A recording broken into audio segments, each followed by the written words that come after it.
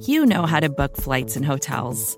All you're missing is a tool to help you plan that unbelievable travel experience. That's why you need Viator. Book guided tours, excursions, and more in one place. There are over 300,000 travel experiences to choose from, so you can find something for everyone. And Viator offers free cancellation and 24/7 customer support for worry-free travel. Download the Viator app now and use code Viator10 for 10% off your first booking in the app. Find travel experiences for you. Do more with Viator.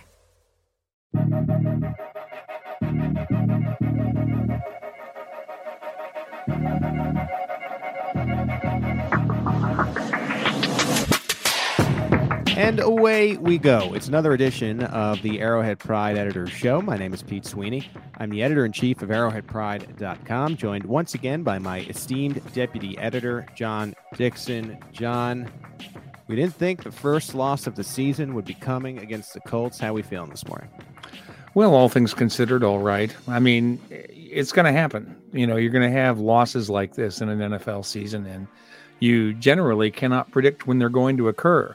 So, maybe we should have been a little more cautious in what we said about the game, because that's always a possibility, even against a bad team. And I'm not sure the Colts are a bad team. So I don't like when the football game makes me feel like an idiot. And this was one of these games where, like, I thought there was no way the Chiefs could lose this game. I couldn't fathom it. And lo and behold, that the NFL continues to surprise you. Andy Reid has gone on and on and on about the parity, and the parity hit the Kansas City Chiefs. Now, we're going to get into it here, but I think they made a ton of mistakes. I want to, before we get into that, and we have a great show for you planned. We'll go through the news. We have Andy Reid from Monday afternoon, and we have Marinated takeaways.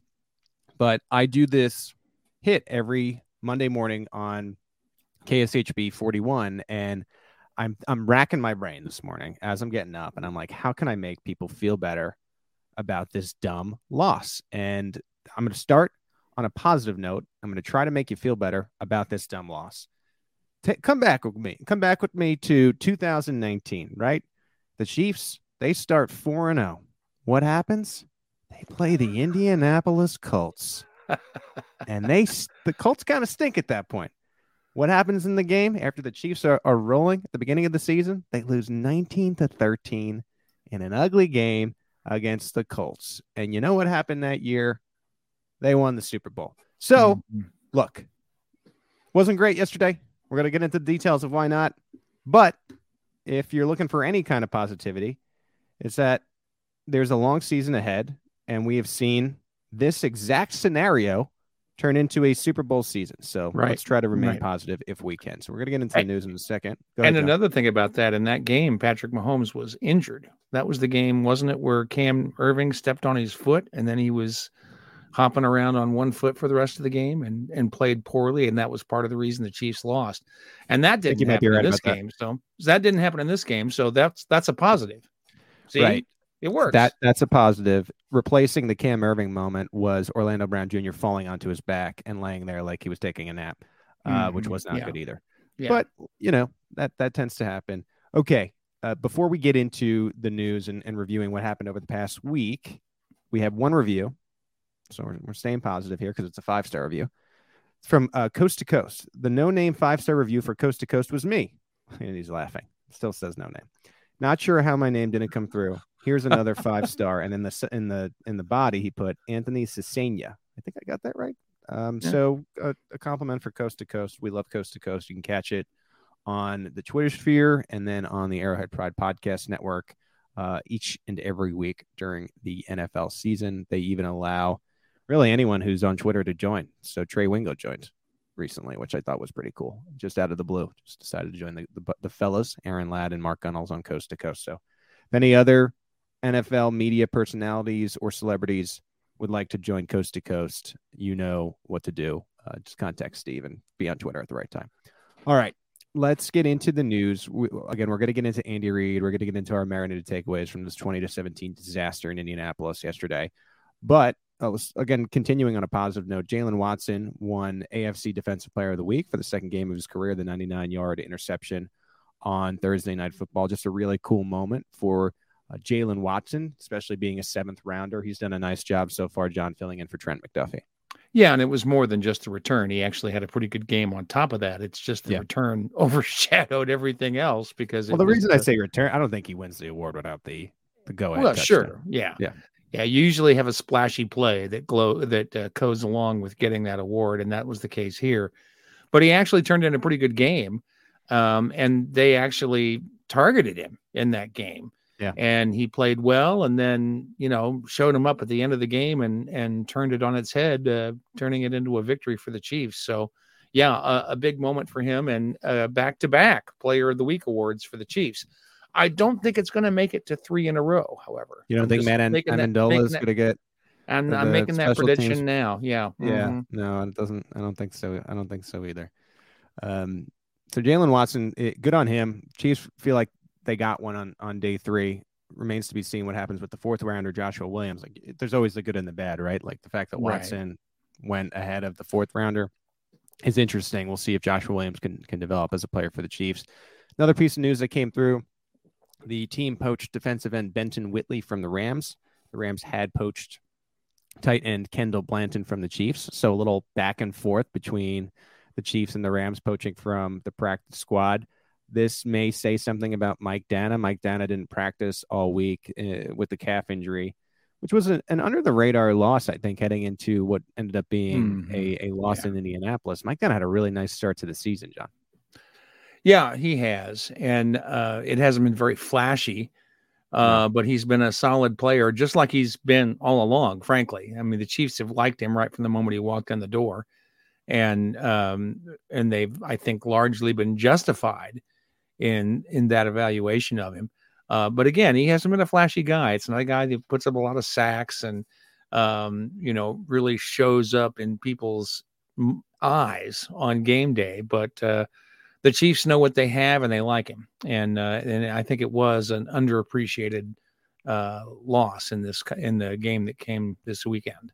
Really a shame, I think, for both McDuffie and Dana. McDuffie, the rookie, through 20 snaps of his career, looked pretty darn good before he had to exit and eventually went on IR. And Dana, I think, was almost in the midst, to me, of what could have been a breakout season. And so you wonder when he's going to get back in the mix. I wonder if they would have poached Whitley if Dana, they felt better about his outlook. We know it's probably not going to be more than 4 weeks because the Chiefs would have put him on injured reserve. So we'll see if he's back in the mix. Check the first Chiefs-Bucks injury report Wednesday on arrowheadpride.com. John, the next headline you got for us here on Wednesday: Andy Reid said the team is not looking past the Colts. So much for that. Did not matter in this game.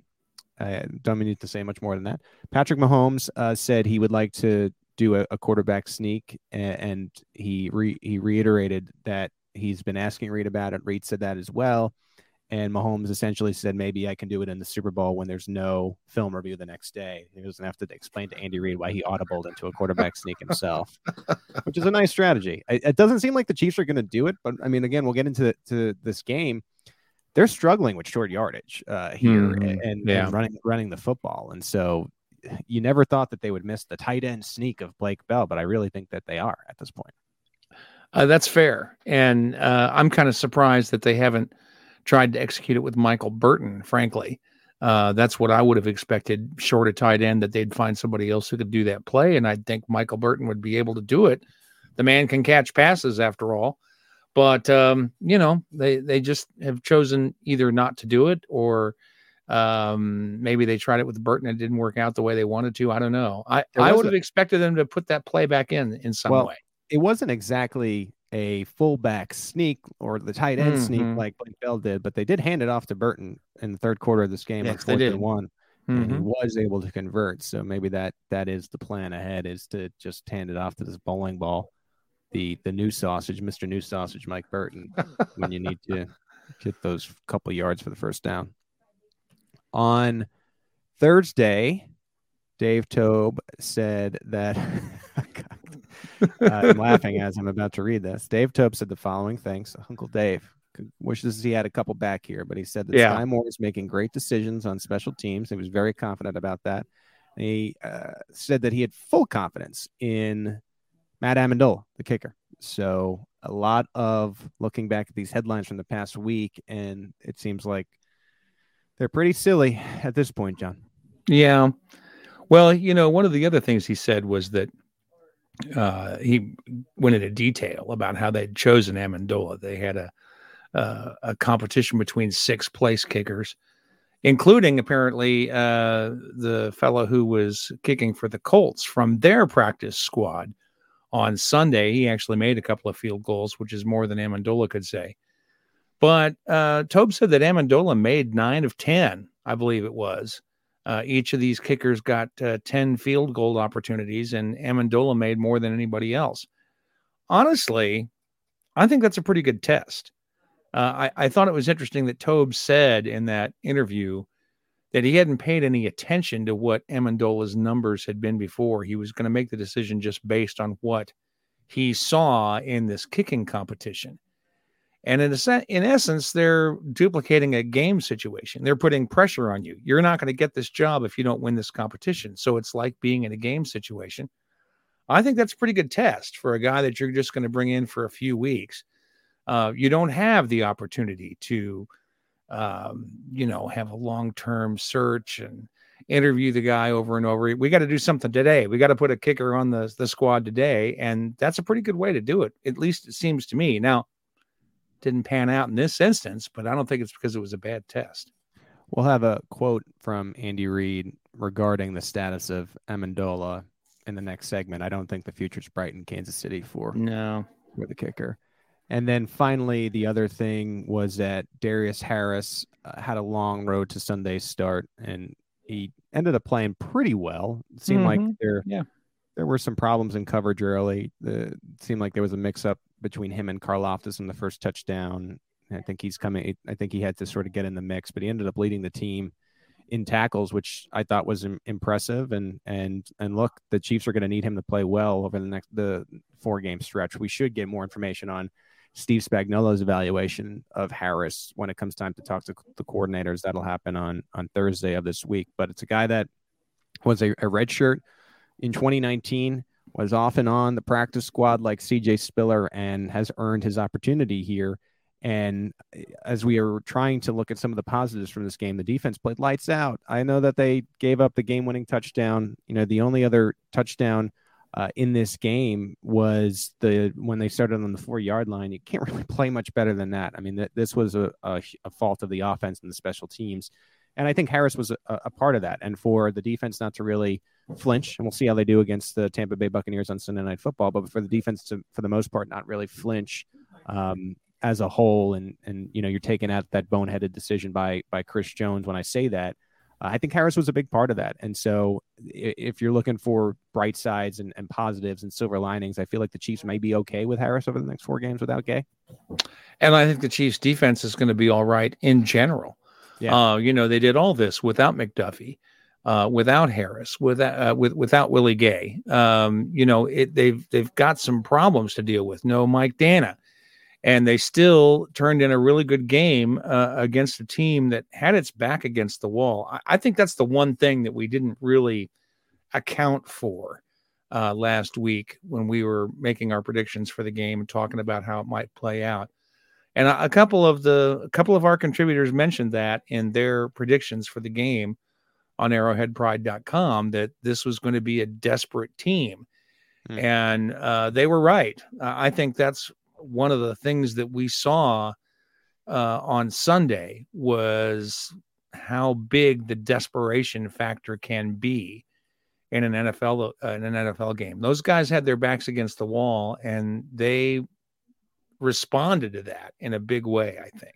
Well, the Colts had a tie on their record, so I wouldn't say that they lost every game, but they were facing being winless through 3 games. Right, and that's bad.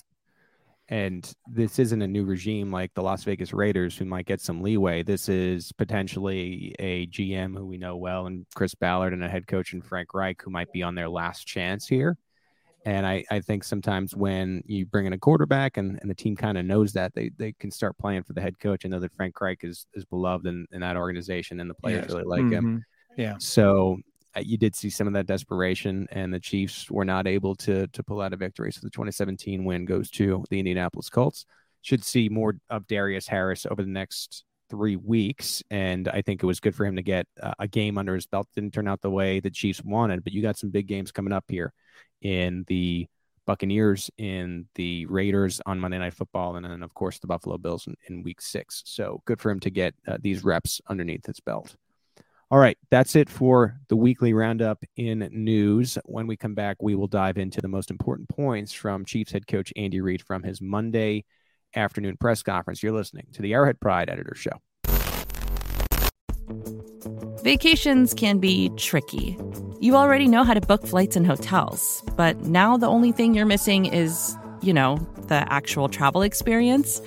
Because is it really a vacation if you're just sitting around like you would at home? You need a tool to get the most out of your time away. That's where Viator steps in. You can book guided tours, activities, excursions, and more in one place to make your trip truly unforgettable. Viator has over 300,000 travel experiences to choose from. Everything from simple tours to extreme adventures and all the niche, interesting stuff in between. So you can plan something that everyone you're traveling with will enjoy. Real traveler reviews give the inside scoop from people who already been on the experiences you're considering, so you can plan with confidence. Free cancellation helps you plan for the unexpected. And 24/7 customer support means you can travel worry-free. Download the Viator app now and use code Viator10 for 10% off your first booking in the app. Find travel experiences for you. Do more with Viator. Back here on the Arrowhead Pride Editor Show, Pete Sweeney and John Dixon. We're going to now get into the Andy Reid Roundup. Each and every Monday, he will speak to the media via Zoom conference call. And it was a tough morning for Reid. I felt, John, and before we get into the details of his quotes and play a few of them for you here, I felt like Andy Reid was in a much better mood than he was after the game yesterday. I really felt like he, and understandably so, but he was not in the mood to take questions after this performance by his team on Sunday, and it felt like some sleep did him good going into this press conference. I thought exactly the same things, and I wasn't in the room with him. I was you weren't either. I guess it was a Zoom call, but watching on Zoom, I thought the same thing. I thought he was remarkably chipper for a head coach who had had an unexpected loss on his record the day before. So I think Reid, after getting some sleep and reflecting on what happened in the game, recognizes, well, this is just one of those things, and we'll just have to move on from it. And that's essentially what he talked about in the press conference. Okay, so let's get into some of the important quotes from Reid here. We're only going to play a couple, so if you want to hear the entire Zoom presser, you can right here on the Arrowhead Pride Podcast Network by going to From the Podium. Steve, I'm going to play these back-to-back before we discuss them, but I asked a question on, after the Eric Bieniemy, Patrick Mahomes conversation seen around the world, I was curious as to what's going on when it comes to offensive play calling, because in that moment, it looked like Eric Bieniemy was calling the play to Jerick McKinnon to end the half, and Andy Reid had to break up this spirited conversation between the offensive coordinator and the quarterback. So big question is, who's calling the plays in Kansas City? So really everybody has their area that they contribute to, and we go through and stack the plays and work it from there without giving too much there. But we have a pretty good idea what order we're going in. Then we just talk through it. I mean, EB and I talk through it. Nags does this year like Mike did last year. Joe Blameyer's part of it. Everybody kind of has their part that we talk through and make sure that we're seeing things right. But listen, inevitably, it's my responsibility to make sure that the right things get in at the right time. So, and that comes strictly onto me, that part. I thought our guys, the communication was very well and good yesterday, and EB was great with the quarterback on the headset and getting things in and that. But we got to get the guys into a rhythm, and I didn't think that took place yesterday. It was spurty at best, and you can't, you don't want that. So not really a clear direction there on who exactly was calling the plays at the end of the half. Andy Reid, I believe, named about 5 individuals there. But let's go right to his direct comments as he reflected on that conversation between Bieniemy and Mahomes. No, I don't think the camera probably showed the reality. It was EB was just communicating, saying, listen, we'll get it the second half here. That's what we were thinking. He was explaining the situation to him. So Patrick, and this is what makes him great, is he wants to rip your heart out on every play and every opportunity he gets. He had taken a pretty good lick the play before, and so my decision was to do that. It wasn't EB. EB was just the calming effect there, and but sometimes things look different. I mean, it's an emotional game. It's an emotional game. I wouldn't want it any other way. That's what makes it great, and so that's why we all love Pat. He wants to play. There are guys that'll shy away from that right there and say, hey, let's just take it in and go the other direction. He wants to get in there and go. But that's where I come in. I've got to make sure that I do what I think is best. And Pat explained it, I thought, very well yesterday. And let's not change Pat Mahomes, man. Let's not change that, or EB for that matter. Let's not change that. Those are two great men right there. So I think what you have here is a head coach keeping the business of his team inside the building, right? We don't really know still exactly what happened. Watching that video, it does seem like Eric Bieniemy made the call to run and get into the halftime locker room. I feel that even if that was the case, I think Andy Reid would have quickly had to sign off on it. So even if EB made the decision to, let's say he did make the decision to run it, I think Andy Reid would have had to say, yeah, let's do that. Or it might have been Andy Reid that said, let's get into the locker room, and maybe Eric Bieniemy just called the play.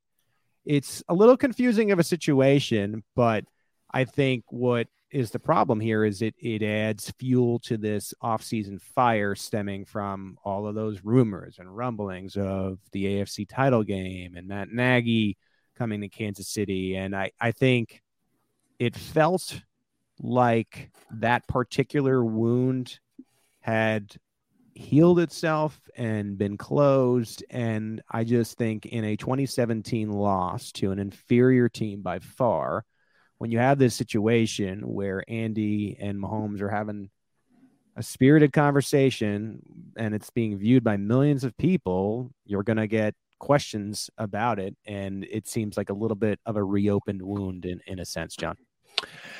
Yeah, I agree. The thing, listening to Andy today, one of the things that struck me is I thought his description of what occurred matched what I saw. Mm-hmm. Bieniemy's being very calm. He's clearly not upset. He's just, trying to reason with Mahomes. That's what I read from, the visual reference. And Mahomes is lobbying for something that he didn't get. That was pretty clear from the visual observation. And that's exactly what Reid is describing. So I feel like we're getting a pretty good answer from Reid about that conversation. I would not say that we got a good answer from Reid about who calls the plays for the Chiefs. Yeah, we still don't really know. Yeah. I mean, the first thing I thought when I started watching this video was, well, goodness, now we know who calls the plays for the Chiefs because Mahomes is going to Eric Bieniemy to complain about it. And then today, Andy Reid throws a lot of dirt on that. And once again, we don't really know exactly how that dynamic works. And that may be the way Andy wants it. I don't know. In the past, Andy has called them. And then when the Chiefs need a change of pace, we've seen him hand it off to Doug Peterson. Yes, that's right. It's never really been confirmed that happens with Eric Bieniemy. But I think the bigger picture of it, like, even if Bieniemy is calling the play, like let's say that he did call that end of half play, to decide not to continue to go for it, I just think had to be a quick conversation with Andy Reid. Like he would have at least, let's say he's calling the plays hypothetically, right? Yeah. And Reid's just protecting his guy. Let's say hypothetically he's calling them. He would have had to turn to Andy, in my opinion, and been like, we should just go into their locker room, right? And Andy probably said yes. That takes 2 seconds. That's a 2-second conversation. Right. Pat could be turning to the sideline, and they could both turn to each other again in 1 second's time and say nope. And the Chiefs were receiving the ball in the second half. Maybe they're firing if the Colts were about to get the ball in the second half down 14-10. Lo and behold, it led to this very visible public thing, which now the Chiefs have had to address. And this is what they're doing. It's just, I think, making sure that this doesn't turn into a bigger thing.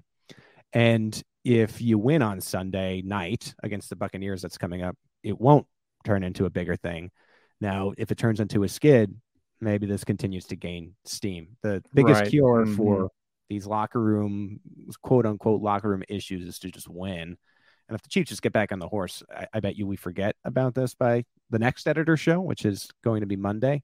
I'm going to be a little sleepier, John, just so you know. I'm going to go ahead of them. And me too. You will be as well. So we'll have to get some afternoon coffee going.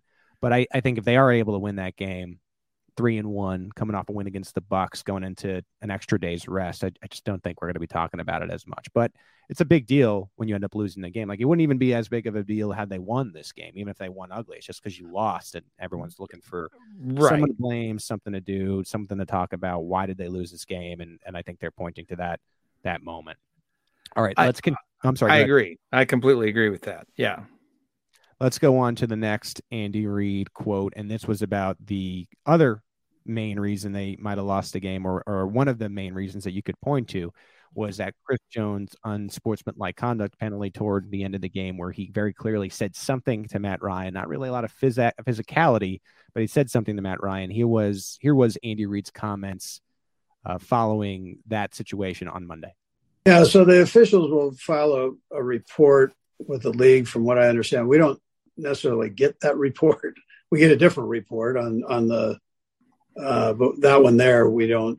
That's not one that they give to us. So we'll talk to the league once that's been turned in and go from there. But and see what information we can get. You know, I know talking takes place during games, so it was a bit what I mentioned yesterday that there were two guys doing the talking, and we got called. So the best advice I can give is don't talk, right? And I think Chris mentioned that yesterday too. So, but I can't tell you exactly what was said until I see that report or see what they say. So what happened after the game is Chris Jones said he didn't remember what he said. Okay, Chris.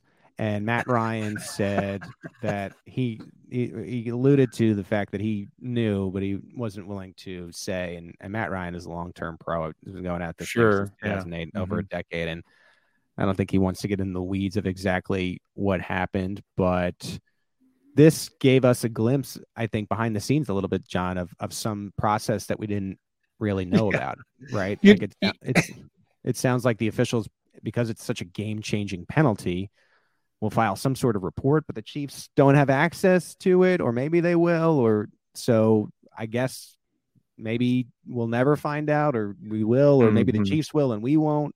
But it does, what I gathered from that quote is it does seem like Andy Reid is looking into it, and the Chiefs are not exactly happy about that circumstance.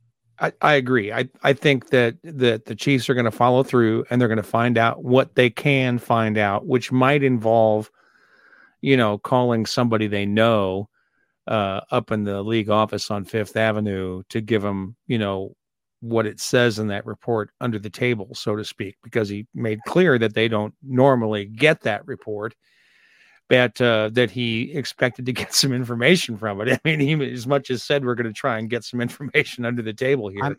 I don't want to do it, but I'm going to do it. I'm going to burn one of my marinated takeaways here because it just has to do with the situation. Yeah. I think maybe it's a little tinfoil for you, like Travis Kelce and believing that agents are paying Pro Football Focus for grades. I think Chris Jones said something really bad to Matt Ryan. I don't know what it is. I think it was awful. I think it was really, really bad. Now, I don't know what it was. Like, I think it had to be something awful. I don't think it deserves a flag necessarily, but do we really know that? I mean, what if it was something like really bad? Like, I don't even want to give an example of but I think it was something that was really unnecessary, really lewd, really vulgar, even though Chris Jones said not. Look, Chris, if you happen to be listening to the editor show, I'm sorry, man. In this case, I don't believe you. Still love you. I think you're a great guy. Thank you for all the quotes over the years. But I think it was something that was bad. And I do think it's something that will never happen for Chris again. At that point, dude, it's just like, walk away and go to your teammates. You just won the game. It's like, you guys played, not the defensive unit, but as a team, you guys played awful today. You somehow pulled out this win on the road that you very clearly don't deserve. And you gave them another opportunity to win. It is an excruciating circumstance, but I would bet, and this is a marinated takeaway that I thought about this morning after I slept on, and that's the beauty of our marinated takeaways. We'll get to more of them in the next segment. I just think it had to be something awful. I don't know exactly what that means, though. Well, I agree. And I think that's why Andy Reid is making what appears to be a special effort to find out exactly what it was, which is what he was alluding to today. It's like, we don't get this report, but we're going to find out what was in it once it gets in there. We're going to find out, and we'll go from there. Now, I don't think Reid's going to take any action about it. I don't think that at the beginning of next week's press conference, Andy Reid is going to announce that they learned what Chris Jones said, and he's, now getting disciplined for it or whatever. I don't think he's going to volunteer that information. And I think you're right when you say that if the Chiefs win this Sunday, that's one of the things that we'll forget all about. And maybe nobody will ever ask if the Chiefs found out what Chris Jones said in that situation to draw that flag. But I agree with you that it must have been terrible. I mean, just terrible for the referee to throw a flag when it was just words. I know there's a lot of people who are saying, well, I don't see what's the point of a penalty that's just words. Well, yeah, it kind of depends on what the words are, don't you think?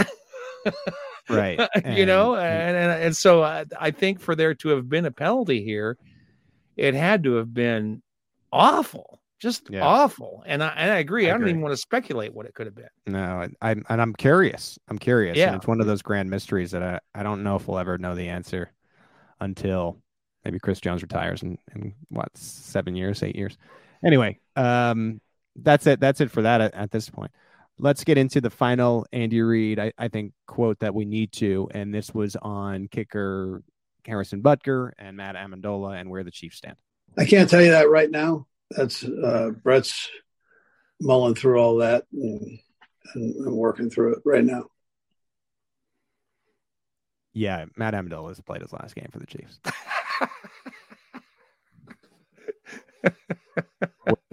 We're having tryouts right now as we speak. Like last week during the third segment, we got the Willie Gay news. I wouldn't be surprised if we get a kicker signing as we're talking right now. Harrison Butker is not ready. The Chiefs will sign another kicker. Matt Amendola has played his last game. Can't do it. And you see it around the league all the time. And that's part of the business that is the NFL. For the kicker position specifically, these guys will be cut immediately if they can't consistently hit a field goal. You're allowed to miss a field goal here and there. You shouldn't really miss extra points.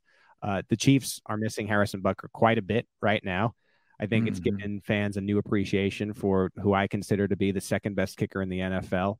I'm a really big fan of Harrison Butker on the field, and I think that you are seeing, it can cost you a game if you don't have a reliable kicker, and I think the Chiefs will have somebody else in there if Harrison Butker is not ready. Well, Sunday was an excellent example of what can go wrong if you can't count on your kicker. They had to go for a 2-point conversion because of that missed extra point. And it was only a miracle that 2-point conversion was actually counted. because they couldn't find the evidence to overturn it. I'm kind of surprised they called it in to begin with, to tell you the truth. And so the Chiefs, I'm going to make a note of this. And the next time somebody tells me that the refs are always against the Chiefs, I'm going to pull out that 2-point conversion play, because I think the Chiefs were gifted that play. And without it, if it had gone the way it probably should have, that it wasn't counted as 2 points, it would have changed the dynamics of the game substantially. And it all started with a missed extra point attempt. So, and then there was another one later in the game, and the fake field goal. All of that is because Harrison Butker was out. So this is a perfect example of how important the kicker is in the NFL. And let's take out the fact that Andy Reid did not leave Patrick Mahomes on the field, because that is a fair question. And I would agree with fans for being upset about that. Sure. Mm-hmm. But they chose Tommy Townsend to throw a pass before they gave him another kick. Right? Not a good sign. But in fairness, right? Yeah, that's right. In fairness, there was another fake field goal attempt that Tommy Townsend nailed the pass. So it's not a punt. Well, yeah, but it was a fake. It's right. An instance where, that's right. You're correct. It was a punt. But Tommy Townsend threw a great pass on that particular fake play. And I think that's part of what informed their decision to try it yesterday, was that he'd thrown it really well before. This is just me speculating and breaking down a fake field goal play. I think Tommy's more comfortable when he's already standing up. I think it's a tough ask for a guy who doesn't throw a pass to come out of a crouch position and then to get it done. And it's such a big spot where it's such a close game and you're on the road. And roll to his left. Let's not forget that. He was rolling to his left when he threw that ball. I mean, we're not talking about Tommy Mahomes here. This is Tommy Townsend. Right. maybe they just assume we see Pat do it all the time. Tommy can do it. Yeah. Maybe not. All right. Well, that's Andy Reid. Again, if you want to listen to Andy Reid in full, the reporters asking him questions on this Zoom conference call that he does each and every Monday, you can. Arrowhead Pride Podcast Network. It's called From the Podium. It is available to you right now. So if you want to pause this and go back and listen, you can. If not, stay with us. We are going to get into those world famous marinated takeaways. You're listening to the Arrowhead Pride Editors Show. Mother's Day is around the corner. Find the perfect gift for the mom in your life with a stunning piece of jewelry from Blue Nile. From timeless pearls to dazzling gemstones, Blue Nile has something she'll adore. Need it fast? Most items can ship overnight. Plus, enjoy guaranteed free shipping and returns. Don't miss our special Mother's Day deals. Save big on the season's most beautiful trends. For a limited time, get up to 50% off by going to BlueNile.com.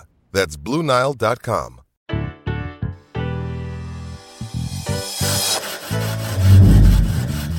Well, I'm gonna let this marinate. Let that one marinate, and then we can circle back. Adapt, react, readapt. It takes time. It takes years. That's the takeaway. Welcome back into the Arrowhead Pride Editors Show. You hear the music, you know what it means. It's time for those world famous marinated takeaways. John, I was so excited about marinated takeaways for this loss that I already burned one in the last segment. So that means you get 3 and I only have 2. So as we do every week, we'll start with you. And then because I've burned my 3rd, you will also close in this segment. So go ahead. Oh, wow. And, well, that's a lot of, I don't know if I can take all this pressure here. Grand closing. Yeah. Arrowhead okay. At you. Well, I'm afraid I'm going to go kind of on a rant here. I get why people are upset about the way the special teams played on Sunday. It is absolutely true that one of the big reasons, perhaps the biggest reason, the Chiefs lost this game is because of special teams play. What I absolutely disagree with is that Dave Toub should be on the hot seat as a result. I'm sorry, this is completely wrong. It's completely wrong. It is not Dave Toub's fault that his kick returner is a rookie. And the idea that we should have an established veteran returning kicks is ridiculous. This is why special teams have rookies on them so that rookies can find their way into playing in the NFL, adjust to the speed of the game, to learn what it means to play in front of 80,000 people where there isn't quite as much pressure as there is when they have to learn the whole playbook and do all the things that a wide receiver has to do when he's a rookie in Andy Reid's offense. There's a reason that rookies return kicks. We should expect that those rookies are sometimes going to make a mistake. If you think that Sky Moore was going to go through the whole season without making a mistake like this, then you were a fool. This was going to happen. I'm sorry it happened. I didn't want it to happen, but it was reasonable to expect that it would. That's not Dave Toub's fault. Neither is it Dave Toub's fault that Harrison Butker hurt his ankle, which is the only reason that Matt Amendola was on the field. And once Harrison Butker is hurt, it's not like you can go out and get a guy as good as Harrison Butker to take his place. Let's face it. No matter which of the 6 kickers that Dave Toub selected last week to take Butker's place for these few games that he's out, one of those guys, any one of those guys, would have been just as likely to perform as Amendola did on Sunday. It's not Dave Toub's fault that there aren't very many good place kickers available, when you have to hire one today. That's just the way it is. This is going to happen. Yeah, Amendola looked great in that first game, but that doesn't mean he's going to be great in the second game, because if he was, he'd have a job someplace on somebody's active roster. Yeah, the special teams were bad yesterday, and they caused some problems, but that doesn't mean that Dave Toub isn't doing a good job or that he should be fired. All right, so I think I agree with you on the point as a whole. There's one part I might disagree, and I'll explain what I mean. First of all, everyone is entitled to having a bad day and a bad game. Yes. Dave Toub has been really good at this. Yes. For the most part, since 2013. Yep. I know. It's what are you doing for me lately? How did you do in the next game? What's happening? And it's a very reactive league. It's very reactive fan bases, not just in Kansas City, everywhere. Sure. So yeah, you have fans that are upset, and I get it. I think when I just look at this game specifically, the question that I have is this. Sky Moore, and I'm with you, is entitled to make a mistake. It is almost to be expected. Actually, both of these returners made mistakes in this game where Moore had the 2 issues, and then Pacheco fell on a kick return and probably took it out too many times without getting to the 25 or close to it. Whatever. I think my problem with yesterday specifically, again, not Dave Toub as a whole or the fact that he has a job. I think he should have a job and have one for a long time with no problem with Dave Toub. This game specifically is Sky Moore was rattled and fumbled this punt to begin the game after a really good start by the defense, by the way. It was a 3 and out, and who knows how the day goes if Sky Moore doesn't fumble. You leave him out for that second punt. Questionable, right? It didn't work out again. I was stunned that he was left out there for Could you imagine if he had made a third mistake on a punt? He didn't. He was able to correct it there. I don't know if that was the right. I was questioning why Moore was out there even the second time. And not to say that like Sky Moore should never be a punt returner again in the NFL, but maybe like get him back to Kansas City, work on it again, throw him back out there next game. I was questioning their decision to just leave him out there when it was such a close game. Do you understand what I'm saying? I do. And I'd like to thank you for reminding me of one of the points I wanted to make during my rant. So now you get to hear that point as well. Okay. Sky Moore did exactly what he was supposed to do on that second punt return. That punt return was going to come down at about the 7 or 8 yard line. And what you're supposed to do in that circumstance is let it go into the end zone. What did Sky Moore do? He acted like he was going to field the punt. And then as the punt came at several yards ahead of where he thought it was going to land. And then as the punt came in, he got the hell out of the way. That's exactly what you're supposed to do. Now, because the ball was downed on the 1 foot line, everybody assumed that Sky Moore had made a mistake. But in fact, he did exactly what he was supposed to do. It's just that in a percentage of those situations, even if you do the right thing, the ball is going to be downed by the opposing team right at the goal line. It's not Sky Moore's fault, or Dave Tobe's fault for that matter, that the Indianapolis punter kicked that so well that when the ball hit the ground, it bounced straight up in the air and they were able to down it at the 1 foot line. That's not Sky Moore's fault. He did what he was supposed to do. So I will have to disagree with you on this, Pete, because they left him out there. He did the right thing, and I think it would have sent entirely the wrong message if they'd taken him out after that, after he did the right thing on that punt. So maybe I have to watch with you. So maybe I have to watch the play again. To me, it looked like he was indecisive, but no, I don't think so. I think he did exactly what he's supposed to do. I think they're supposed to fake that they're going to catch it. Yeah, I would have to watch it again. You might be right. Even still, I'll say this and say you are correct on this. I mean, I'm taking more out after the first. But look, I'm not a special teams coordinator in the NFL, and there's no reason for that. Well, neither am I, actually, as it turns out. All right. My second marinated takeaway, because I burned one before. This is another tough one. I was about 75 or 80% sure before, but now I do feel like I'm above 90% that one way or another, Eric Bieniemy will move on next offseason. It just feels like it's time. Not to say that it's the fault of this happening on Sunday. I think the Chiefs were probably close to some kind of mutual agreement during this offseason. I think it's getting, I don't even want to say like it's for one specific reason. It just feels like there's tension there. And I don't know how to describe it. It feels like there's something that isn't right. And what I ended up doing here, John, is I thought about Eric Bieniemy not being here. I made a list of those who may not be here, just even player-wise. And it's long. So if I don't think Bieniemy is going to be here, that just begins it. But I also don't know if Orlando Brown is going to be here. Frank Clark, Juan Thornhill, Carlos Dunlap, Juju Smith-Schuster, Marquez Valdez-Scantling, who is struggling. That's another underrated. Right. McCole Hardman, Clyde Edwards-Helaire. I don't know if any of these guys are going to be here. And as I was just thinking about this is the beauty of marinated takeaways.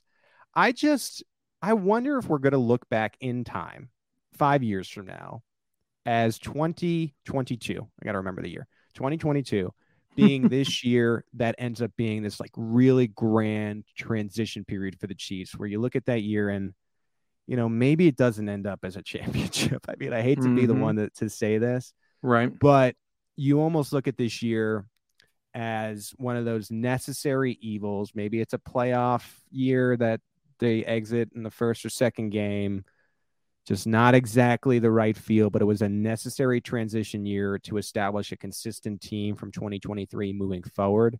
Because I just think there's a lot of people and players here right now that won't be here in future years. And I don't know. This is me just wondering out loud if this is just what it is, where this isn't going to be one of those years that we've seen in previous years where the Chiefs get to the playoffs and they're expected to be a Super Bowl team. I think it might be one of those, let's see what they can do in the dance type of years. And you have to have those in the course of a franchise. They're not as fun. They're not as fun as the other years, but I think they're necessary evils to having success in the long term. And yesterday's situation got me thinking along that path.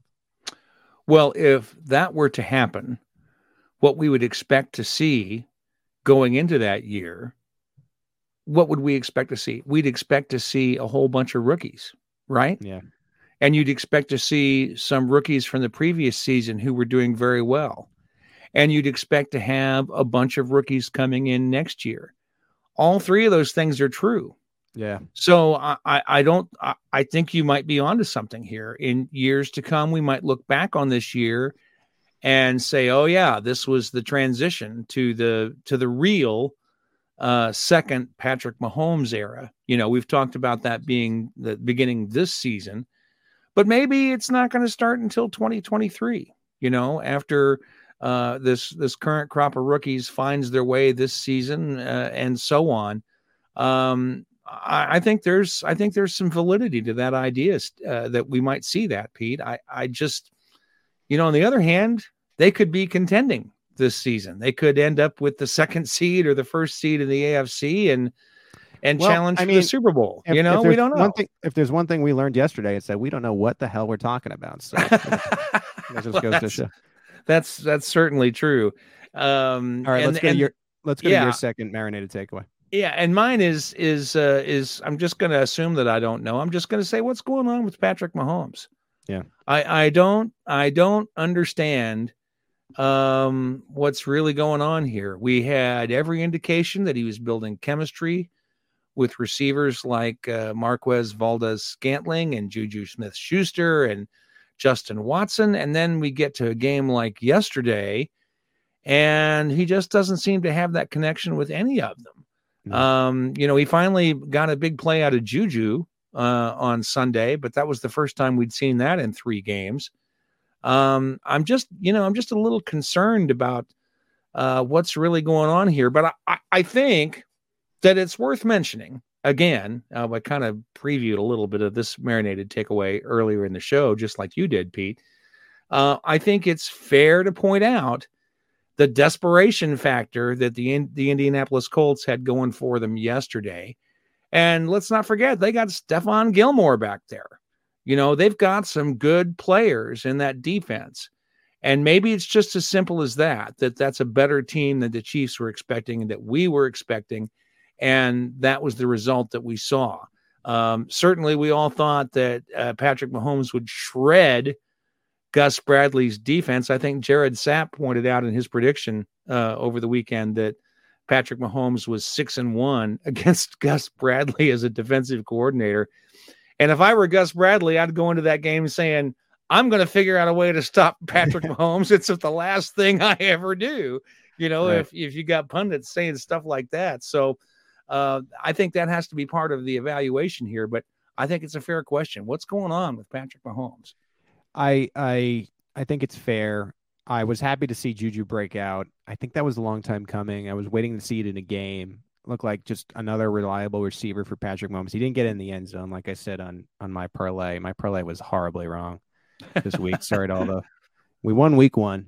I was like, this is going to be great for Chiefs fans. I'm going to win the money every week. And now I've been horribly wrong 2 weeks in a row. So sorry to everybody. Welcome to Juju Smith-Schuster. Juju Smith-Schuster, in a sense, broke out as a Chief, which I thought wasn't important. I do feel like Marquez Valdez-Scantling looks a little bit lost out there. Now, there was a play early in the game where Patrick Mahomes, to me, clearly overthrew him, but we don't necessarily know everything that goes into that, right? Why is the timing off? We're not exactly sure. Did look like it was Mahomes' fault, but just in general, I'm wondering if Valdez-Scantling is going to be this player we thought. Remember, like the storyline with Valdez-Scantling was he's just looked as a deep threat in Green Bay. I mean, he's not even that right now for the Chiefs. It's just a non-reliable receiver that doesn't look a lot different to me than like a DeMarcus Robinson or a Byron Pringle, which is very disappointing for what we expected in Marquez. Not to pick on him, but to pick on him a little bit.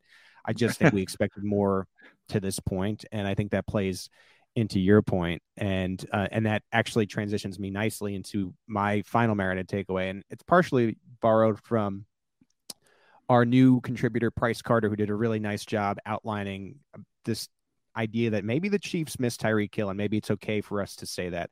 And when I say that, and this is another player, I'm talking on the field. I do not think the Chiefs miss that there is something necessary to be said. What is the podcast name?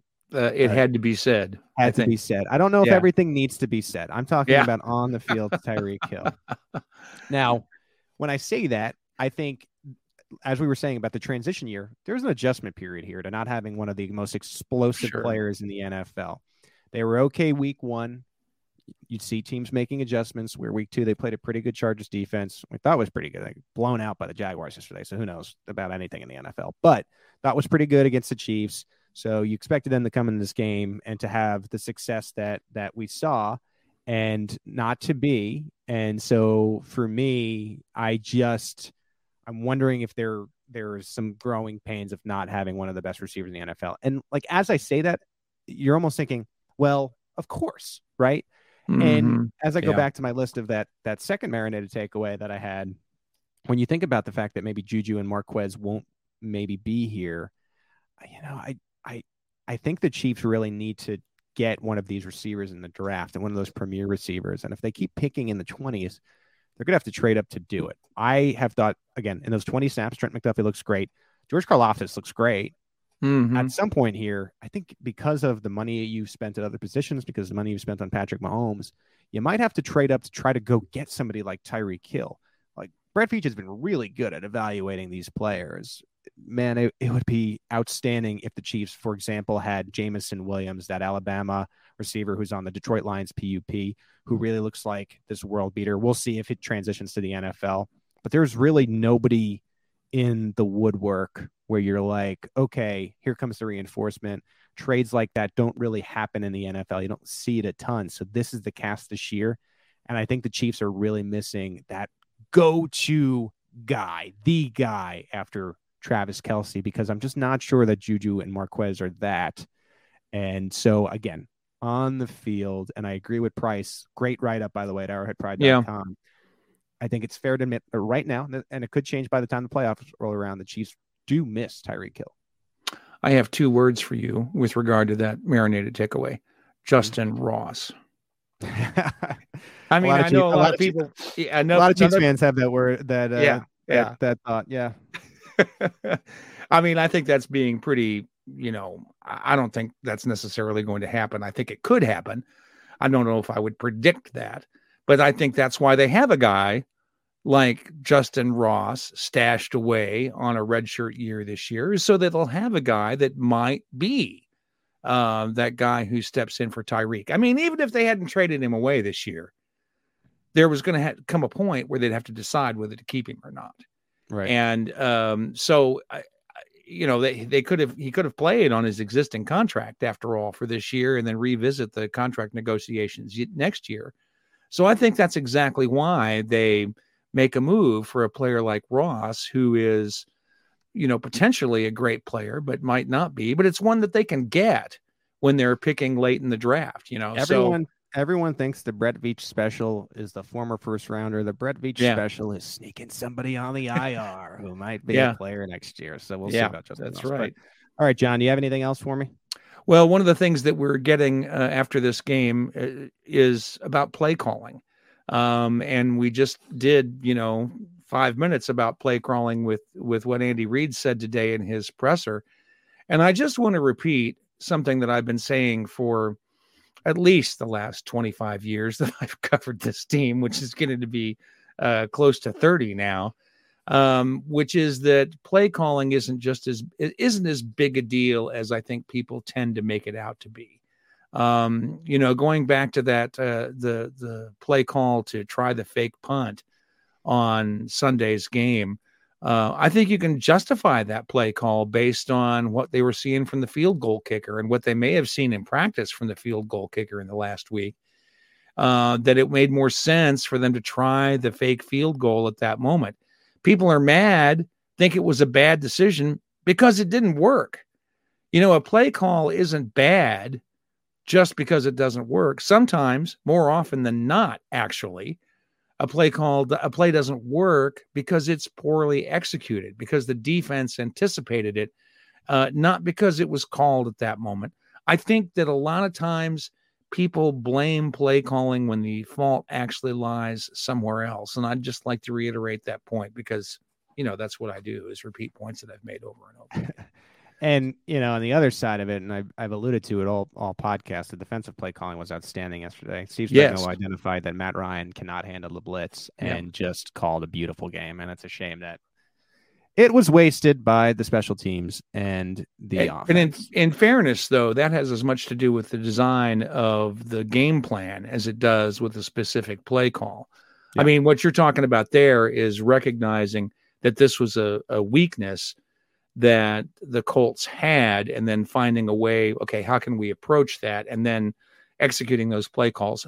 Certainly the individual play calls at a given point in the game mattered in that respect. And I'm not saying that play calls don't matter, but I think people tend to think it's the only thing that matters. And I don't think that's true.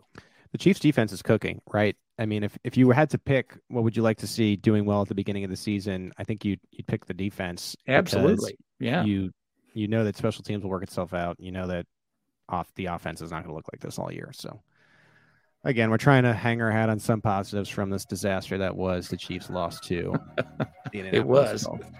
All right, we got our news, we got our Andy Reid segment, and we got our Marinated takeaways, which means we have wrapped up the Arrowhead Pride Editor Show. If you like the Arrowhead Pride Editor Show, please leave us a rating and a review. We will read every 5-star rating and review right here on the AP Editor Show. For Steve Serta behind the glass and John Dixon, my name is Pete Sweeney. Thank you once again for listening to another edition of the AP Editor Show.